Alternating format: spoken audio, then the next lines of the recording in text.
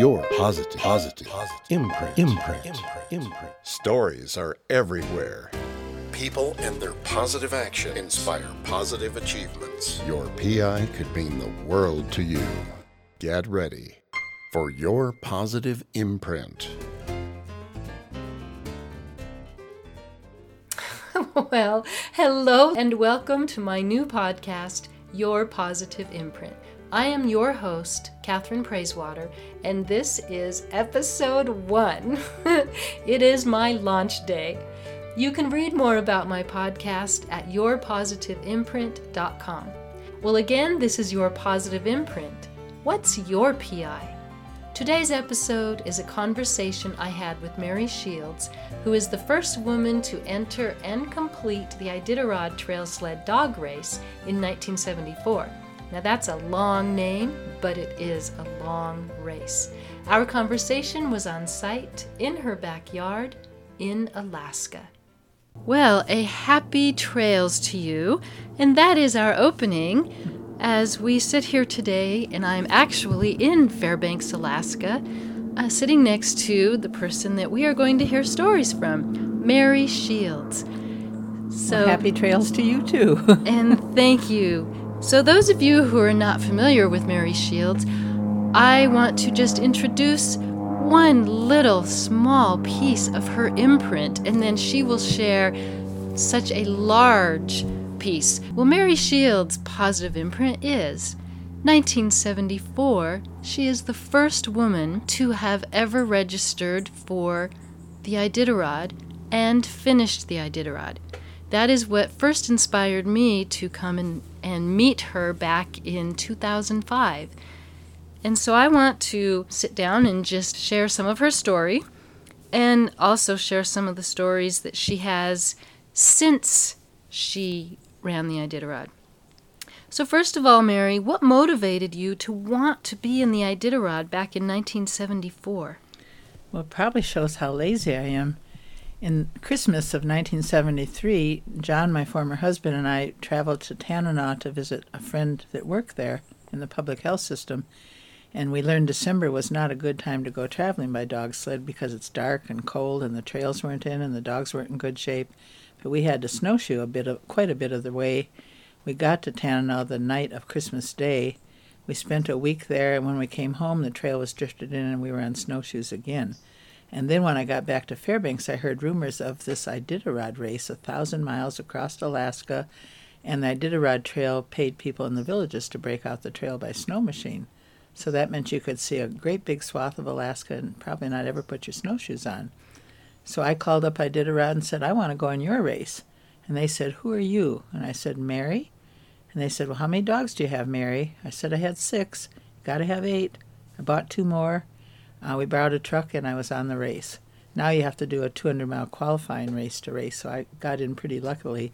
But that was the second year they had the race, and they wanted as many teams as possible, and they did round up 49 teams, and I was lucky to be one of those teams. And I congratulate you for even registering for it, and especially since you said 1973 was the first Iditarod? Mm-hmm. So tell us a little bit about your experience out on the Iditarod. Well, I'd never gone that far before. Tanana was 200 miles. That was the longest trip I'd been on. And you leave Anchorage on the first Saturday in March, and we went through the suburbs of Anchorage, and a fellow came out and he hollered, you better turn around now, you'll never make it to Nome. I knew if for no other reason I would make it to Nome. I didn't know who he was, and he'd probably know that I got there, and that was great encouragement to keep going. And in my head, I just broke it down into, well, I can go 50 miles, that's no problem. Then I can go another 50 miles and another 50 miles, and I just broke it into little segments that I could handle.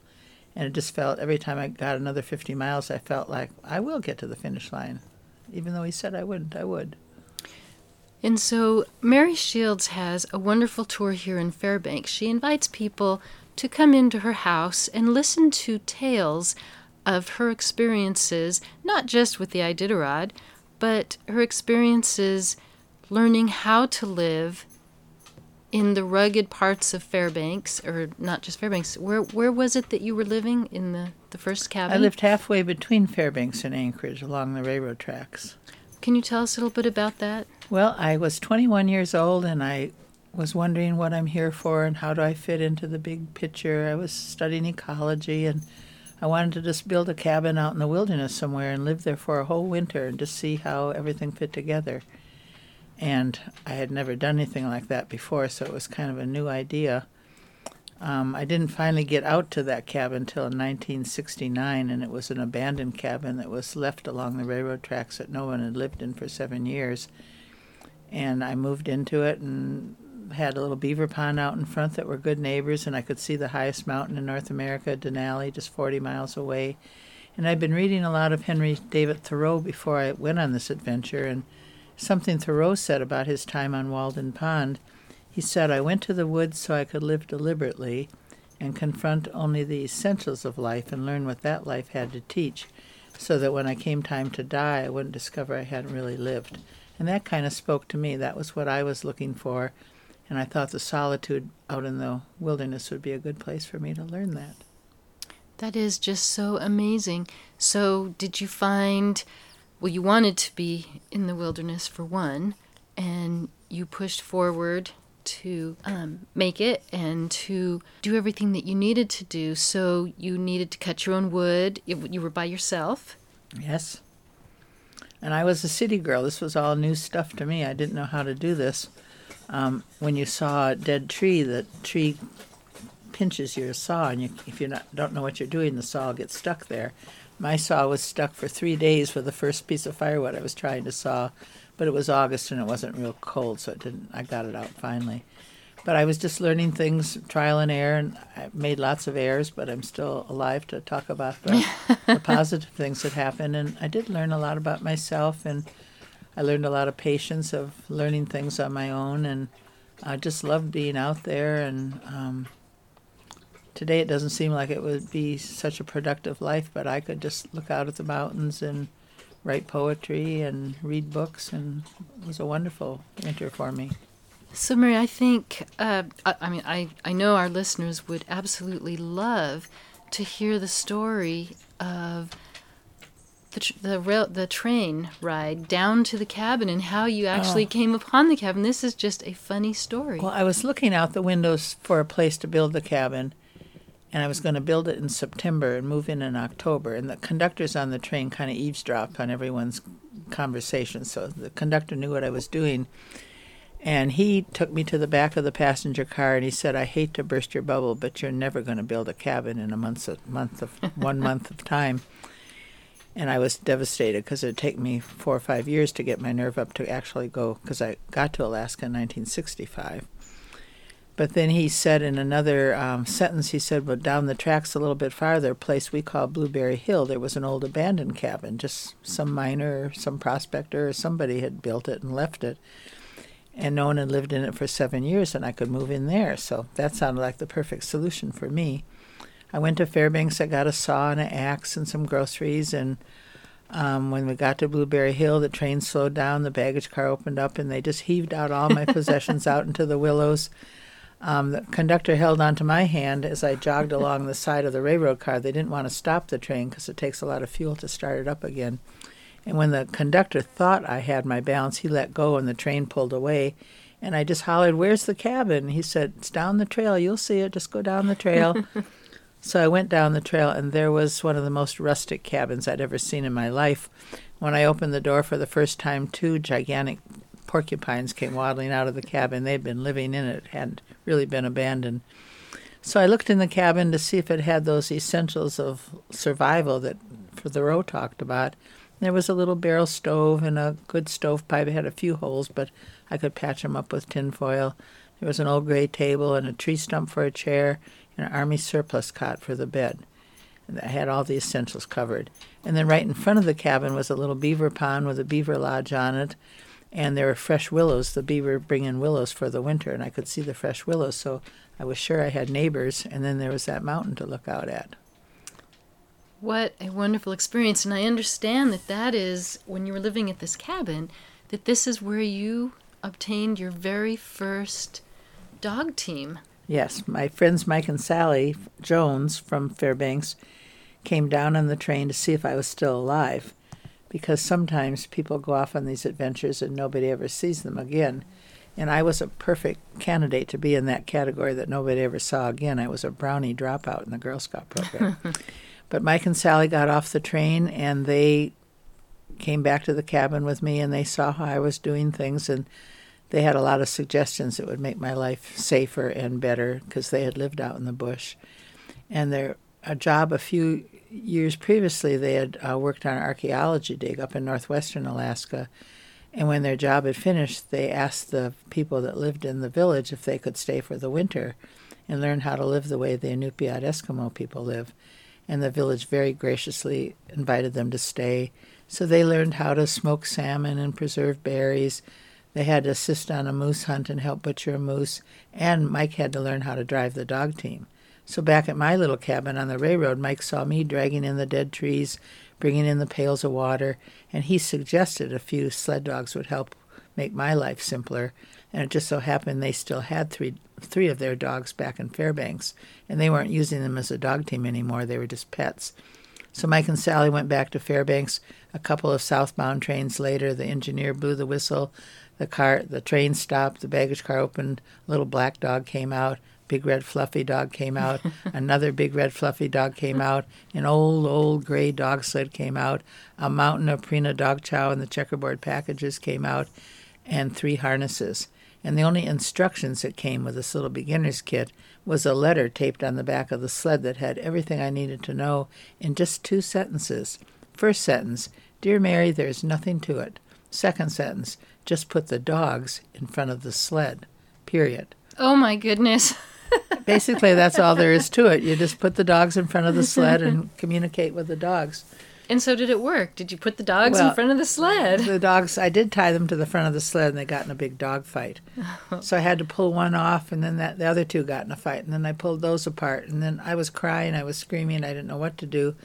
Finally, I unclipped all the dogs, and they ran down to the cabin. I hauled all that dog food home. Oh, no. And then when I got home, I opened up one of the bags, and when they'd heard that little string go pop, pop, pop on the top of the dog food, they were right there with me.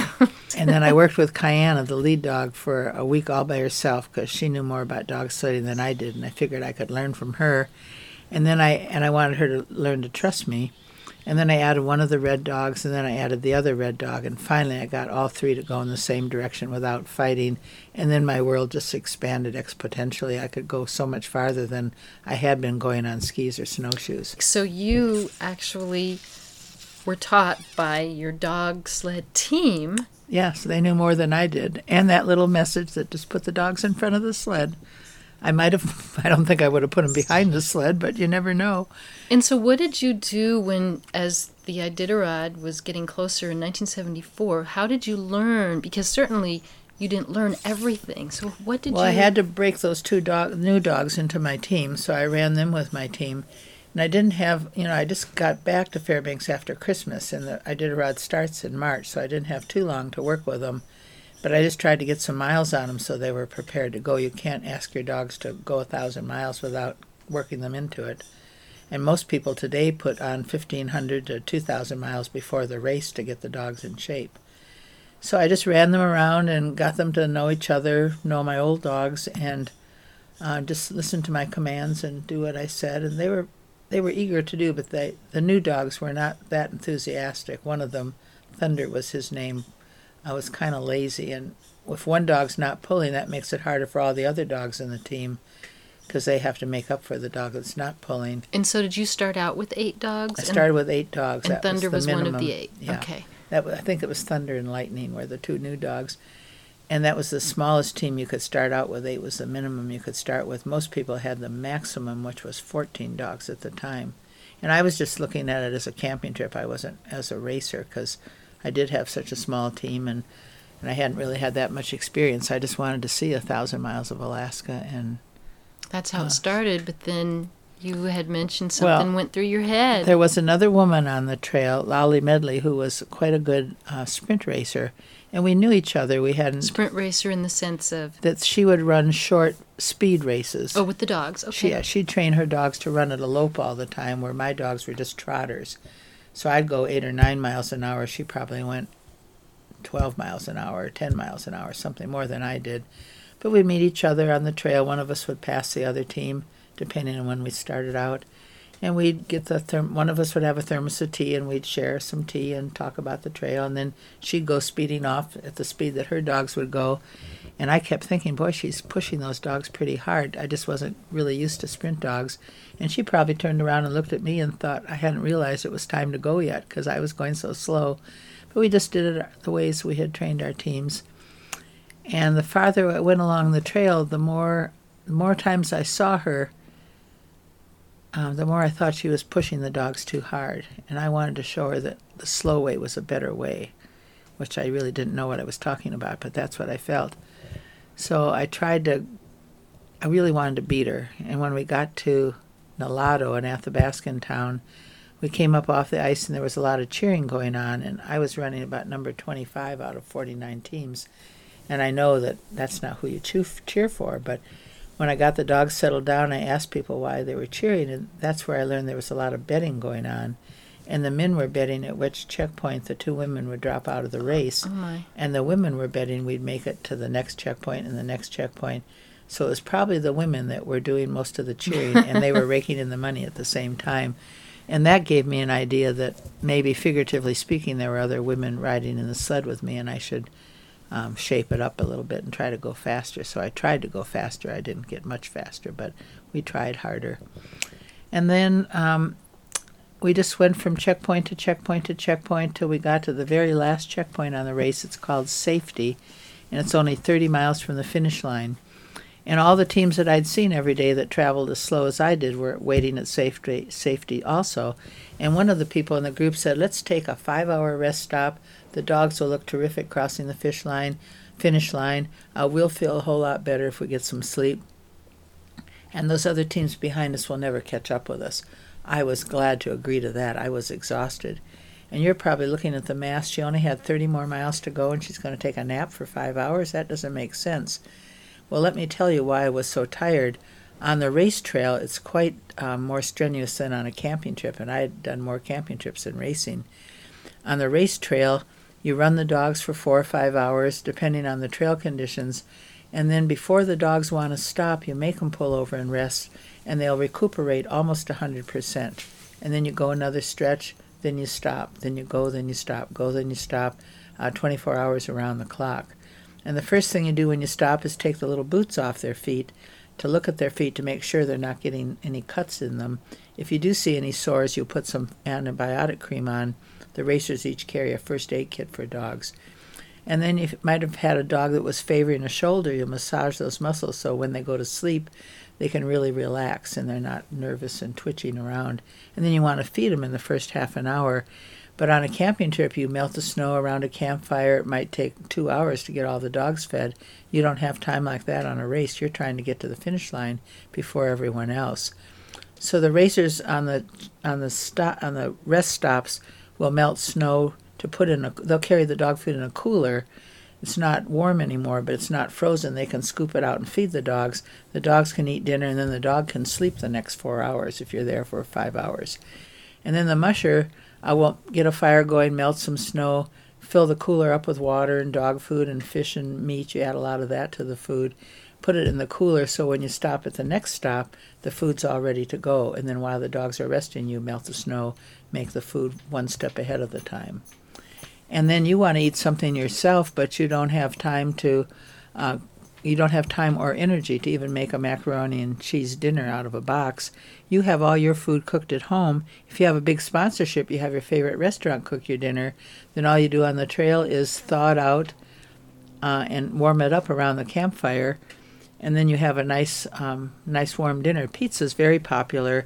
You're craving high fat content when you're out in the cold day and night. And pizza's all surface area. It'll thaw out around the campfire very quickly. A friend of mine was sponsored by Taco Bell, and he ate burritos for 1,000 miles. And he had an interesting cooking style. He put 4 or 5 frozen burritos down inside his parka and just let his body heat thaw them out. And then when he was hungry, he'd fish around till he found a burrito that was above body temperature, pull it out, and eat it as he went down the trail. On one occasion, he had a lost burrito for 4 days. It had slithered around and it ended up down in the cuff of his snow pants, quite Oh, thawed no. out.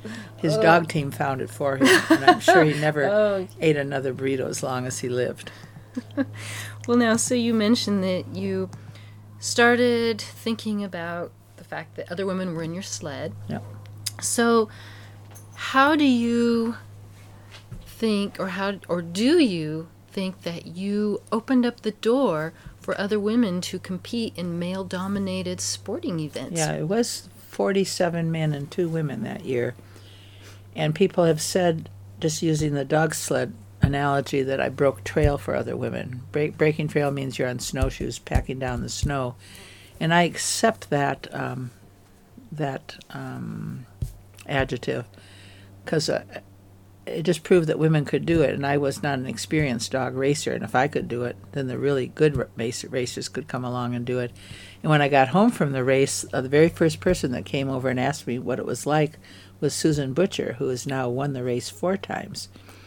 And I told her how wonderful it was and what an exciting adventure it was, and then she raced probably 20 times, and then in the late 80s she started winning, and she won 3 times in a row and then another time a couple of years later.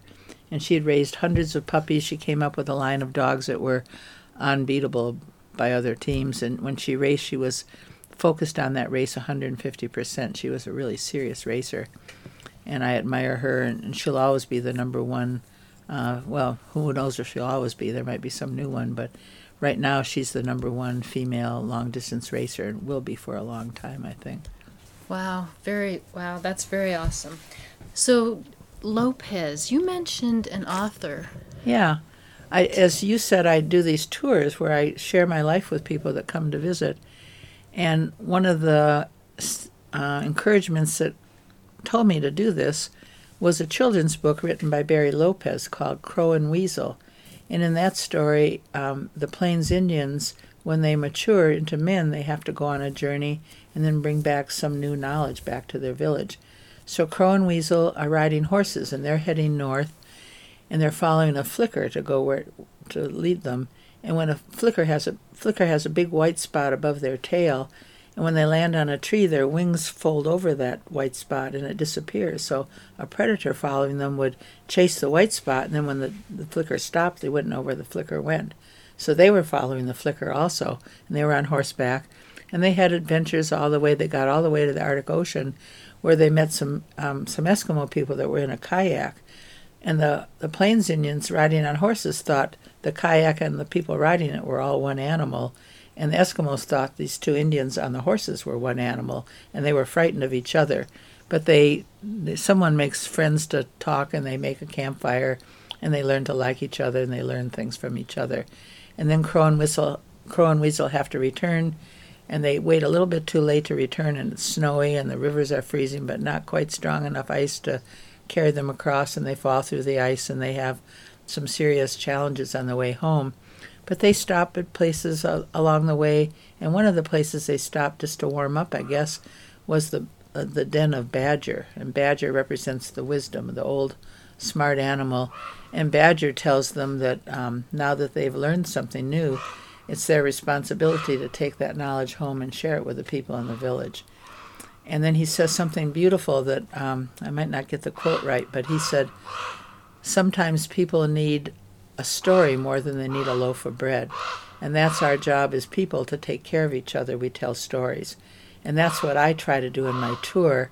And I can tell sometimes there's people in my group that do need a story more than a loaf of bread. You can just tell from their eyes. I try to make eye contact with people, and I can tell when someone... I get a lot of older people that are on their last trip ever, and that's pretty significant, or just various things that I know the story is just what they needed, and it's easy for me to tell the story because it's my life, and it's easy to share something you love with people. That is wonderful. And your stories you do share, I feel, are a great positive imprint for tomorrow and for the future. There are so many children that come through here as well. And myself, being a teacher, I've bought many of your children's books. And thank you. Yes. The dogs thank you, too. And you and I wrote a lesson plan back in did. 2005. And we went through with the students, and so there's a lot of inspiring parts to, you finishing the Iditarod in, let's see, what place did you finish? 22 out of 49 teams. Okay, and it wasn't first, but yet you have inspired so many people with your imprint, and then you went on to write books. You went on to do your alternative energy methods of surviving here in this gorgeous area. Well, it's a wonderful place to wake up in the morning. We have a sod roof that insulates the cabin to make it easy to heat, because Fairbanks can get some very cold temperatures with climate change. It's not as cold as it used to be, but it's still pretty cold. And if you just build a house for summer, then you're spending all your money or time sawing firewood or buying oil. So we put a sod roof on, which is an old style of insulated roof that they used to make back in the old days. And it works beautifully today. It keeps it very easy to heat in the winter, and in the summer it traps the cool temperature in, because the basement of the house is built in the ground, and it's about 15 degrees cooler down in the basement. And that sod roof, if I don't open the screens, that'll keep the hot air out, and it keeps it cool in the summer and warm in the winter. So, and it's not easy to make, but it's fun to make. I planted poppies up on top of mine, and it was yellow and orange and white Iceland poppies. Oh, that must be very beautiful. Yeah.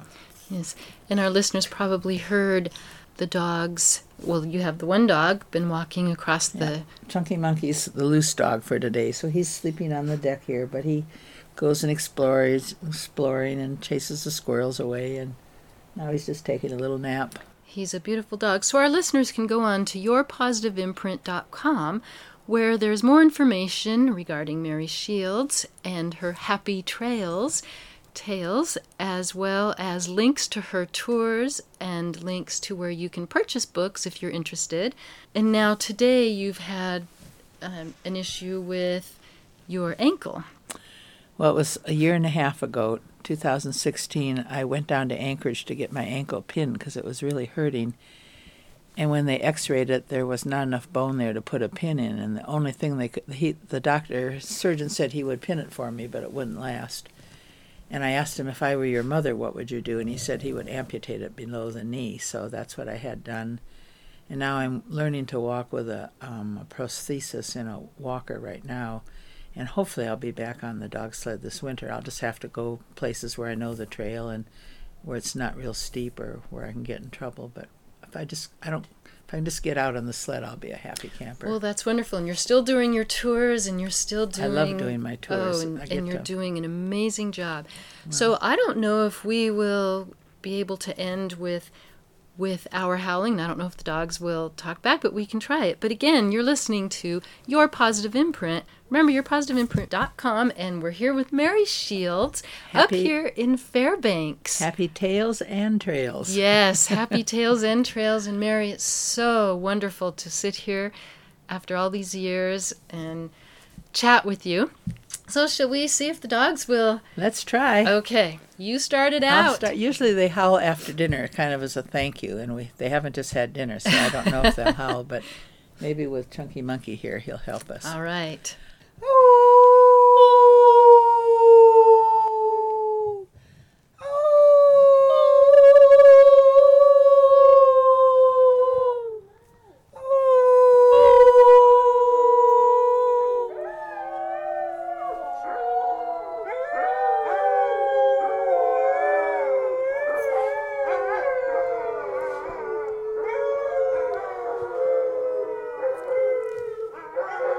Mary Shields, you're wonderful. Thank you so much for spending time today here in Fairbanks, Alaska, in your gorgeous backyard with your wonderful team. You're very welcome. Come back in the winter and see the real thing. Thank you so much for the invitation. Chunky Monkey, good day. Thanks for listening to Your Positive Imprint. What's your PI? Music for this podcast is composed and performed by Chris Knoll. Sign up to receive email updates for this podcast. Go to yourpositiveimprint.com. Once you're signed up, you will be entered into periodic drawings for prizes. Sign up at yourpositiveimprint.com. And don't forget, hit that positive button and subscribe to the podcast. Subscribe now.